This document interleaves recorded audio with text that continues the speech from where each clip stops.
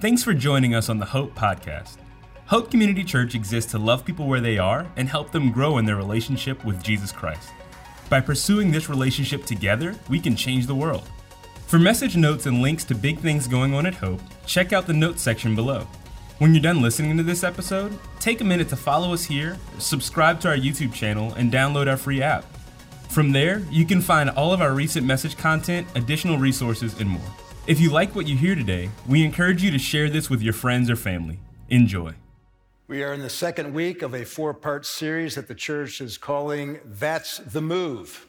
So as you're turning to Acts chapter 2, I just want to rehearse with you a little bit from last week. We learned that the Holy Spirit came upon the people of God, those disciples that were waiting in Jerusalem at the request of Jesus. And this is after he rose from the dead and after he ascended to the Father, the Holy Spirit comes upon them. Peter preaches a message, and what we see as a result of Peter's message is that Christ is the message of our mission, and the mission is our mandate, something that we as the church need to carry on to the ends of the earth. And so we pick up from there, and we see then at the end of chapter 2, verses 42 through 47, something that we might call the values of this early group of believers.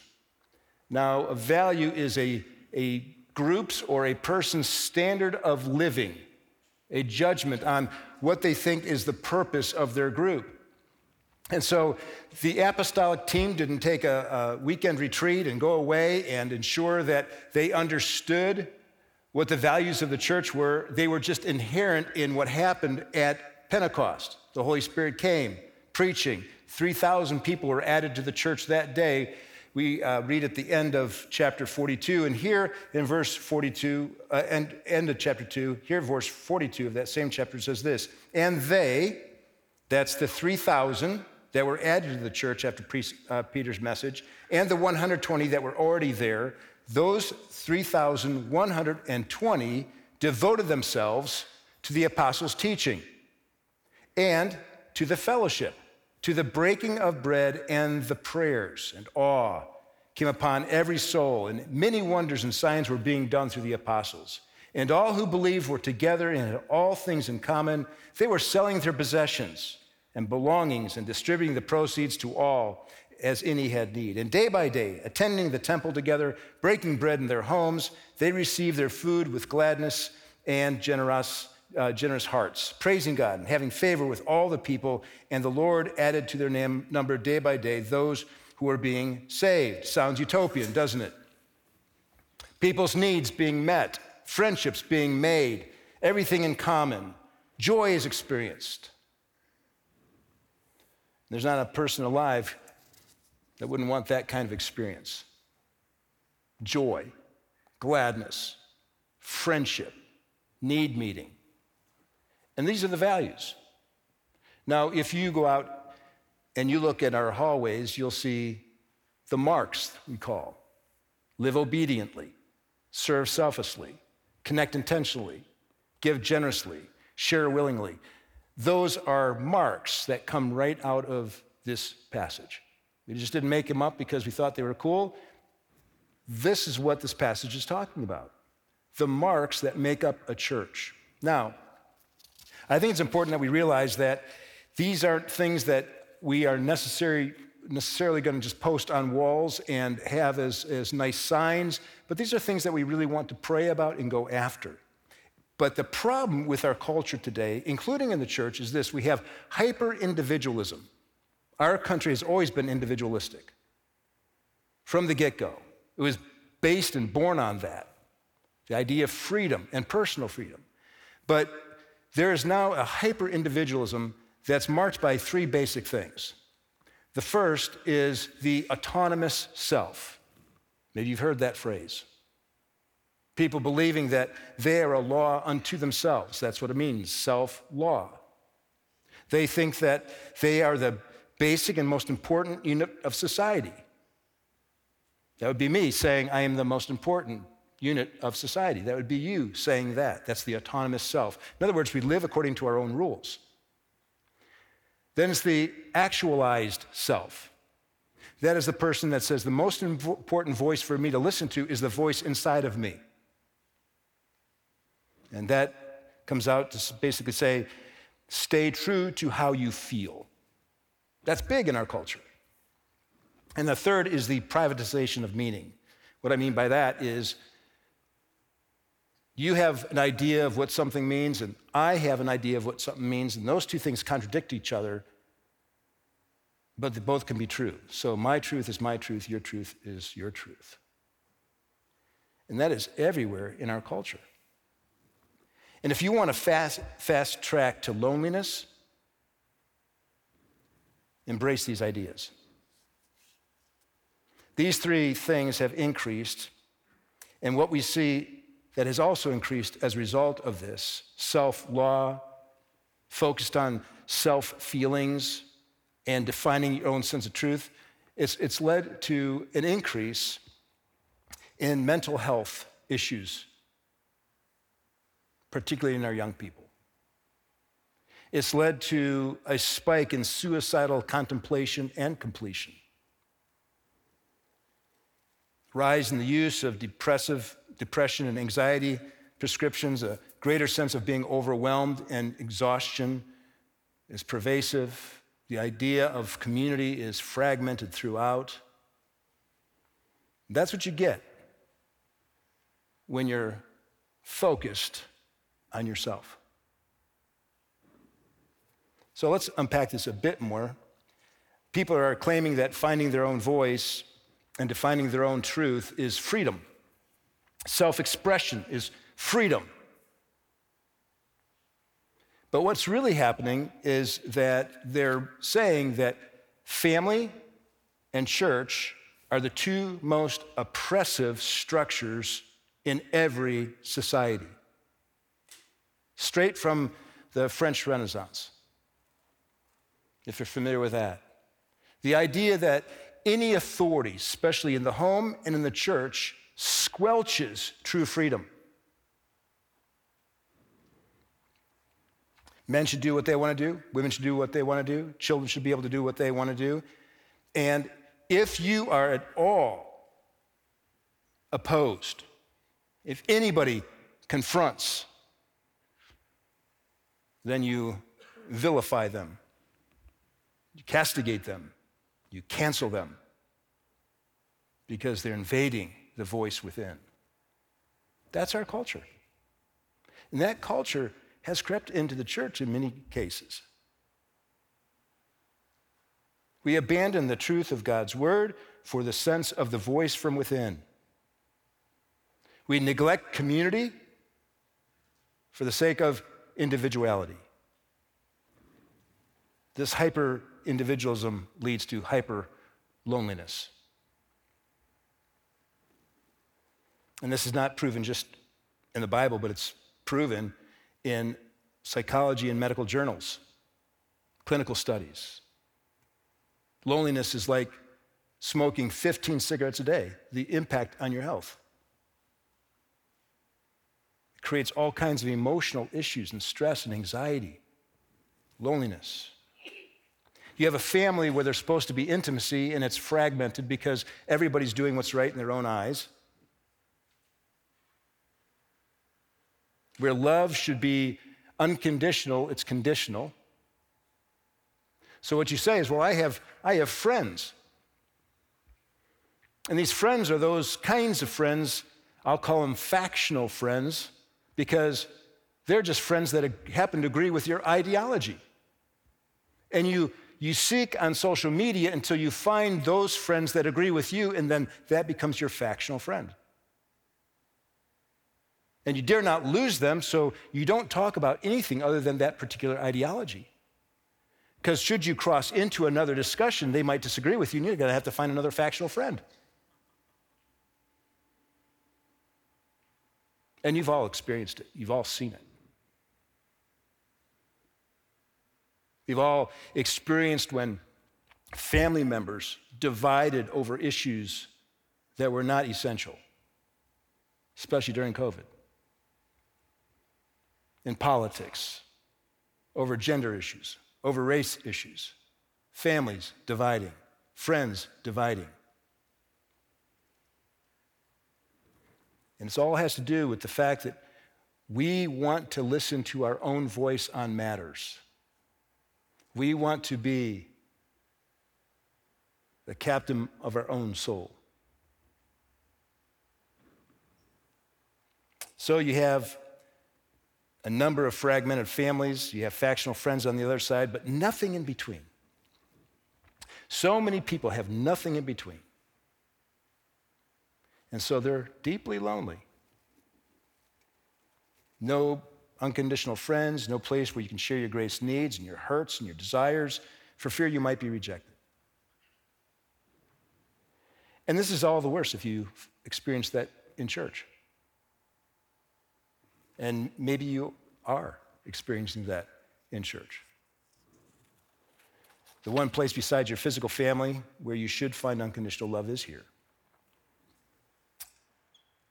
And so perhaps you came to church to to overcome your loneliness, and you come and you are feeling like you're marginalized. People aren't paying attention to you, so your loneliness only increases because it's terrible to be lonely, but it's really terrible to be lonely in a crowd, and it's even worse to be lonely in a crowd of people that are supposed to care.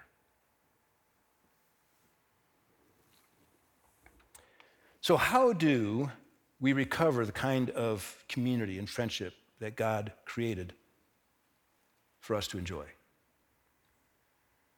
I'm not saying it's lost here at Hope necessarily, but there are people here in this room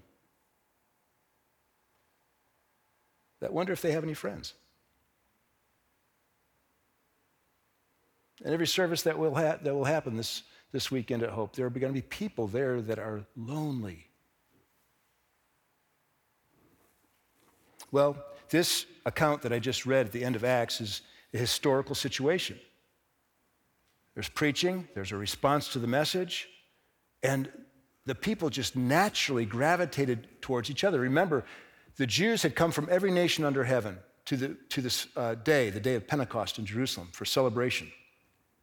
They hear this message about what Jesus Christ has accomplished, and they're pierced to heart. They believe, they are baptized, and now they're one. They're one family. Their foundation was Christ. And since they were unified in Christ because of what he accomplished for them, they shared their lives together. And it looked like what we read. They heard the word together. They broke bread together. They gave of their possessions for the other people who were in need. They opened their homes to one another. They had the Lord's Supper together. How can we recover that? We have some of those things, don't we? But just think about that for a moment. There was 120 believers in Jerusalem, disciples of Jesus. And all of a sudden, to that 120, 3,000 people are added in one day. Can you imagine that conversation in the temple? Those people are sitting in my pew.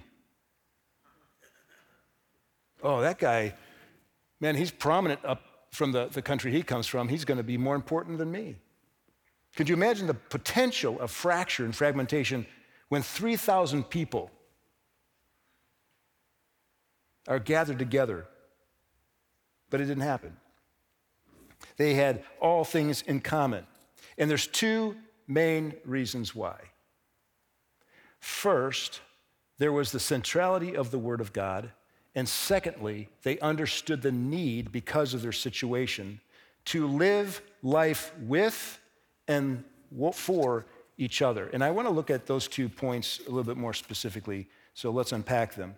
So, to know God and to obey his word were key to them, because they had just done that.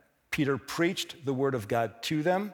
They learned more about their God from the Old Testament. They understood the Old Testament, but as Peter explained it in light of the Christ event, his death, burial, and resurrection, they believed. They found out something about God they did not see before. So they were growing in their knowledge of God, and they obeyed by repenting. So knowing God and obeying his word are the moves that the Spirit was doing in the lives of these first Christians.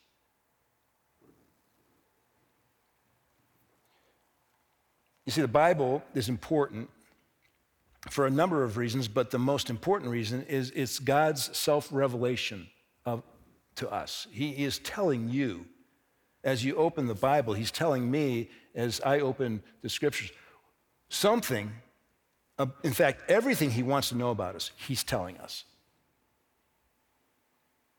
And we have so many people that leave their Bibles closed during the week and expect only to be fed on the weekends, and they're dying.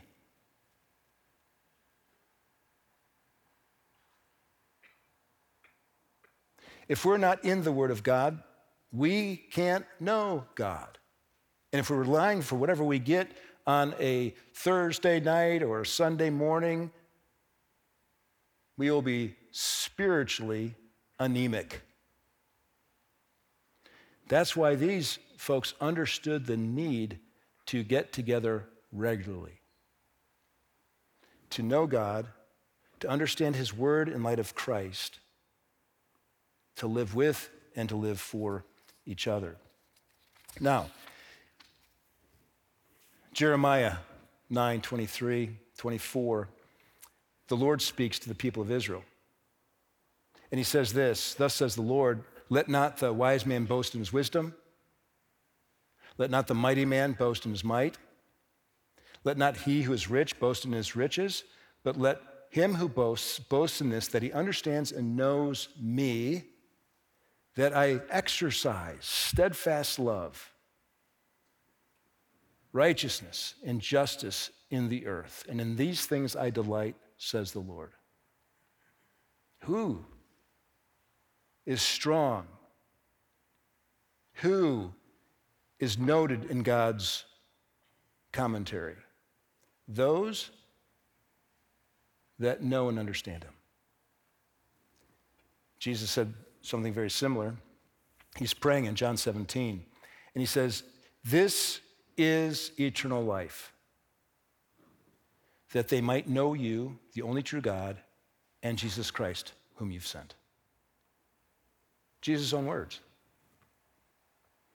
Later on in the epistles, Paul writes over and over again, the basic idea is, I just want to know Christ and him crucified. It's about knowing God. You want salve for your broken heart? You want help through the trials and tribulations of life? Plunge into the character of God. There's questions we cannot answer. There's situations that are mysterious. We don't always know why things happen the way they happen. We can't always trace God's hand, but we can, as the old song says, trust his heart. But only if we know him. Only if we understand from Genesis to Revelation how he actually behaves, how he actually acts on our behalf. The Bible is that, from Genesis to Revelation. God's activity for you, for me, his character. We must know God. Now, you can know about God and not grow. A lot of people have head knowledge, but you've got to know in order to grow. And so we have to be Bible Christians, people that are in the Bible, the Word of God, that which is disdained by many people in our culture because it's authoritative, and anything that's authoritative speaks against their self-expression. But that's why they're lonely, and we should not be, because we have a God who's always with us. He never leaves us nor forsakes us. And we have other believers, like in this room, that agree with that, and together we are in community. So we not only know God, but we obey his word.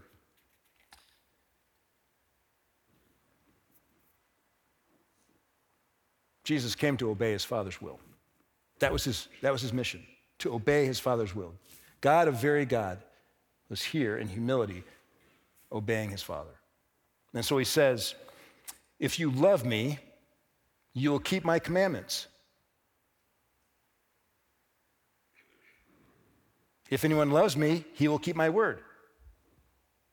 If you keep my commandments, you will abide in my love, just as I have kept my Father's commandments and abide in his love. These things I have spoken to you, that my joy may be in you, and that your joy may be full. Remember that sense of utopia that first century Christians were experiencing? This is what Jesus is talking about. Abide in me, in my truth. Obey it, and you will have joy immeasurable. And that's the truth. But if you want to set up your own set of laws, that self-autonomy, then you're going to struggle.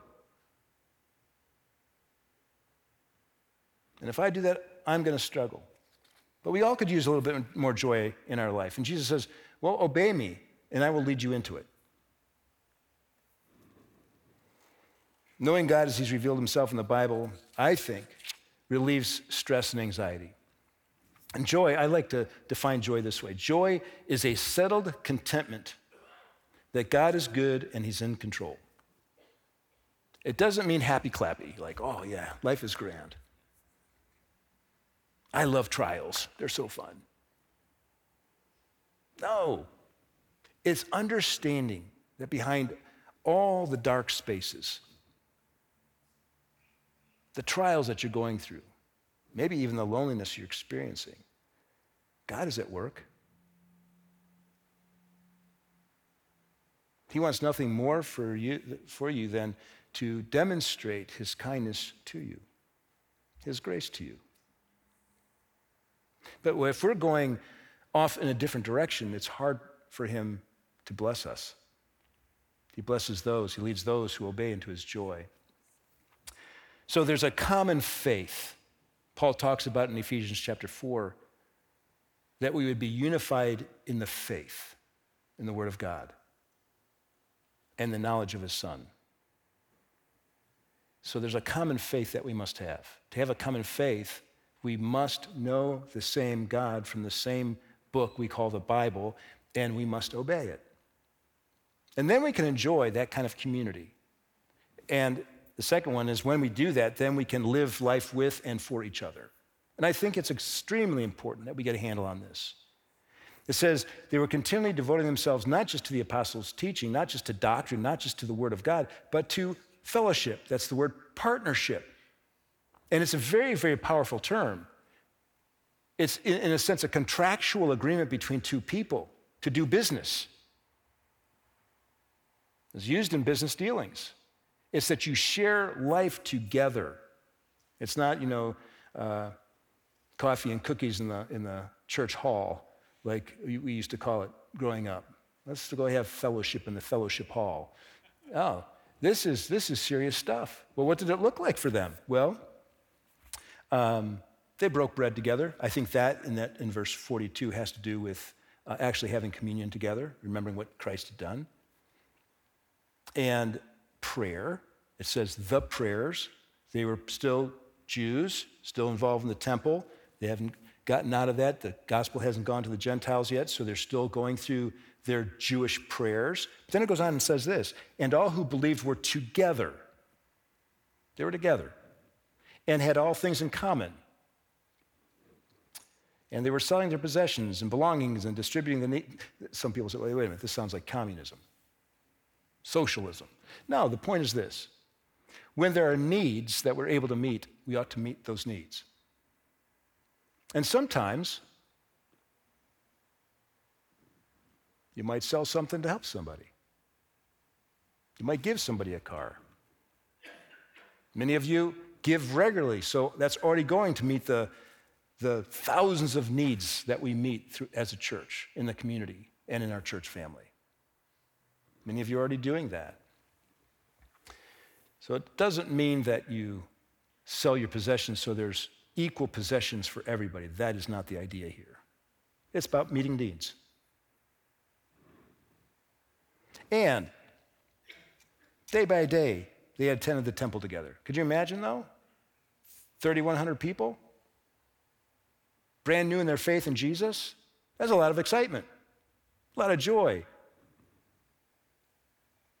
But they also broke bread, and here I think it's actually just referring to a meal. They broke bread in their homes. Well, why? There's people from all over, remember, all over the nation are here in Jerusalem. And so those that lived in Jerusalem said, hey, come to our house. Hang out with us. And they enjoyed that partnership of life that they had found in Jesus.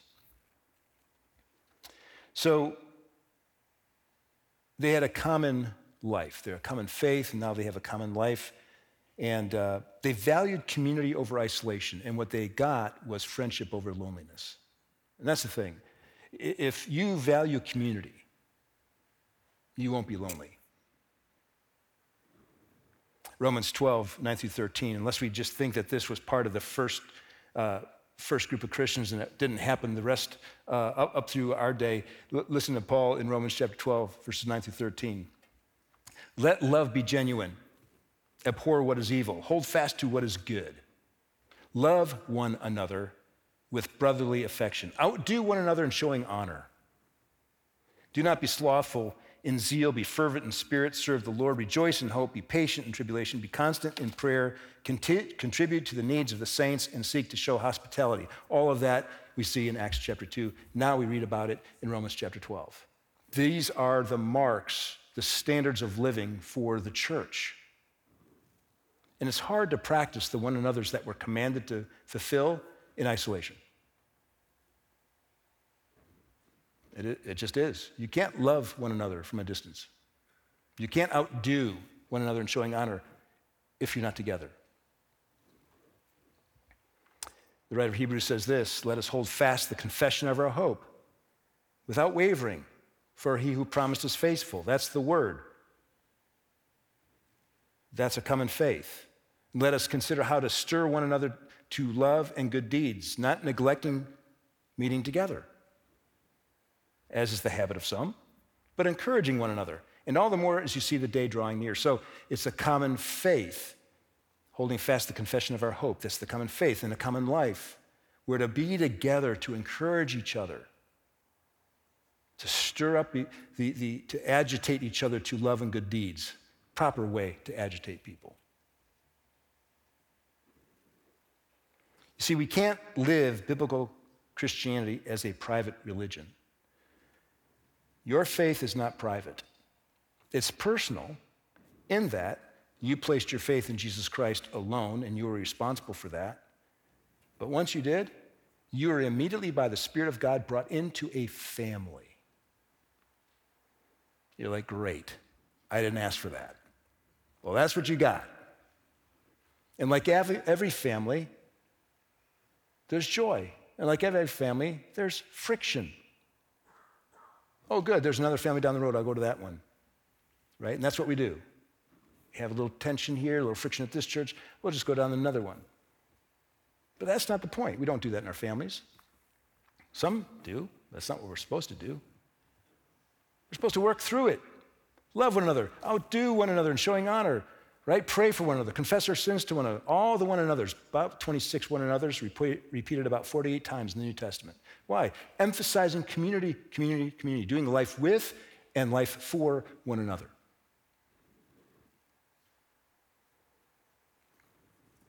So we live with, we live for, value of giving over getting.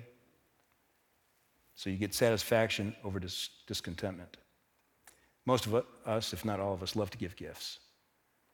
And that's no wonder because God hardwired us to feel that way.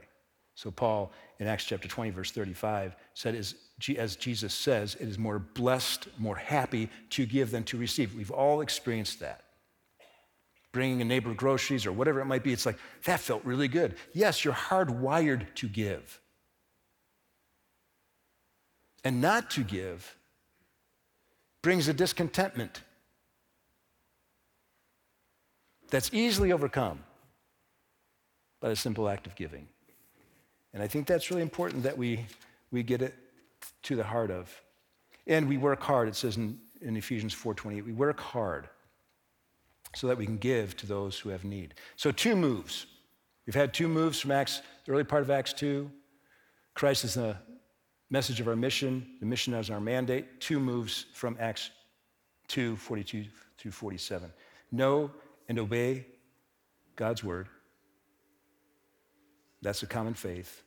Live with, live for others. That's a common life. So what's your move? What's your move? Maybe you're at home watching online, and the only reason you're home watching online is because it's convenient. The Bible says you're choosing isolation over community, and it's time to get into community. Because that isolation will only bring discouragement, more fragmentation in your life.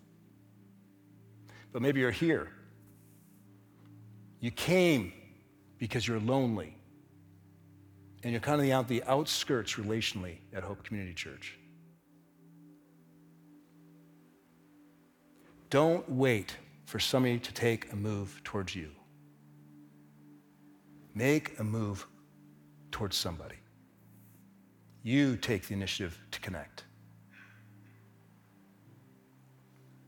Too many people just sit on the sidelines waiting for something to happen to them. We need to take the step forward. Try a small group until you find one where there's good chemistry and you actually can connect with people. Maybe you're actually in a small group and you serve, you attend regularly, and you still feel lonely. That's possible, because this is not about programs and getting into Hope's programs. This is about understanding what God has done for you through Jesus Christ, and that igniting a flame in you by the power of the Spirit to be part of a community, to be a contributing member of the community.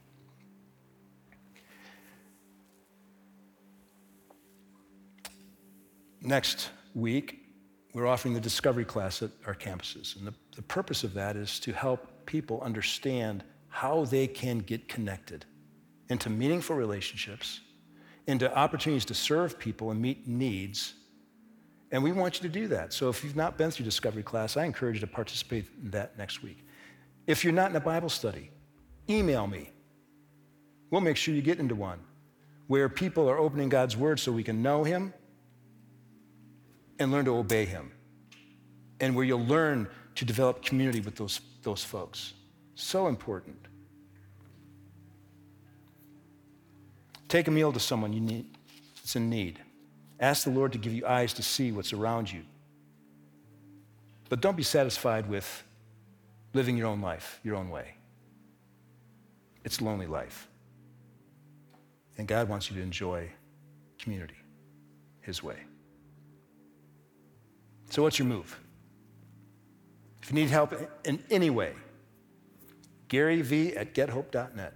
Email me. We'll make sure you get the help you need. Let's pray. Father, we're grateful, so grateful for your grace. Thank you for your gracious way of revealing yourself to us, telling us what you expect of us, but before that, telling us what you've done for us. And Lord, I just pray that all of us gathered here would ensure that we are getting to know you in community life, having a common faith, a common life. Not uniformity, but unity. Conversations, dialogue, even if there's disagreement. No canceling. No vilifying, no castigating.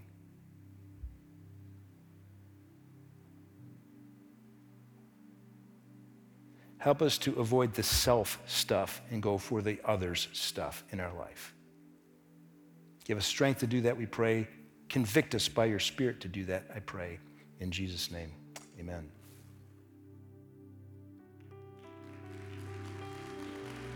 Thank you for listening to the Hope Podcast. We hope you enjoyed this message and encourage you to share it with your friends and family. If you live in the greater Raleigh-Durham area in North Carolina, we'd love to meet you at one of our weekend gatherings. For campus locations, service times, and information on our children and student environments, check out gethope.net. To make sure you don't miss our next message, please take a moment to hit the subscribe button. We would like to invite you to support what we are doing by visiting gethope.net/give. Through generosity of people like you, Hope can run programs like our food pantry, homework club, project classroom, and many more.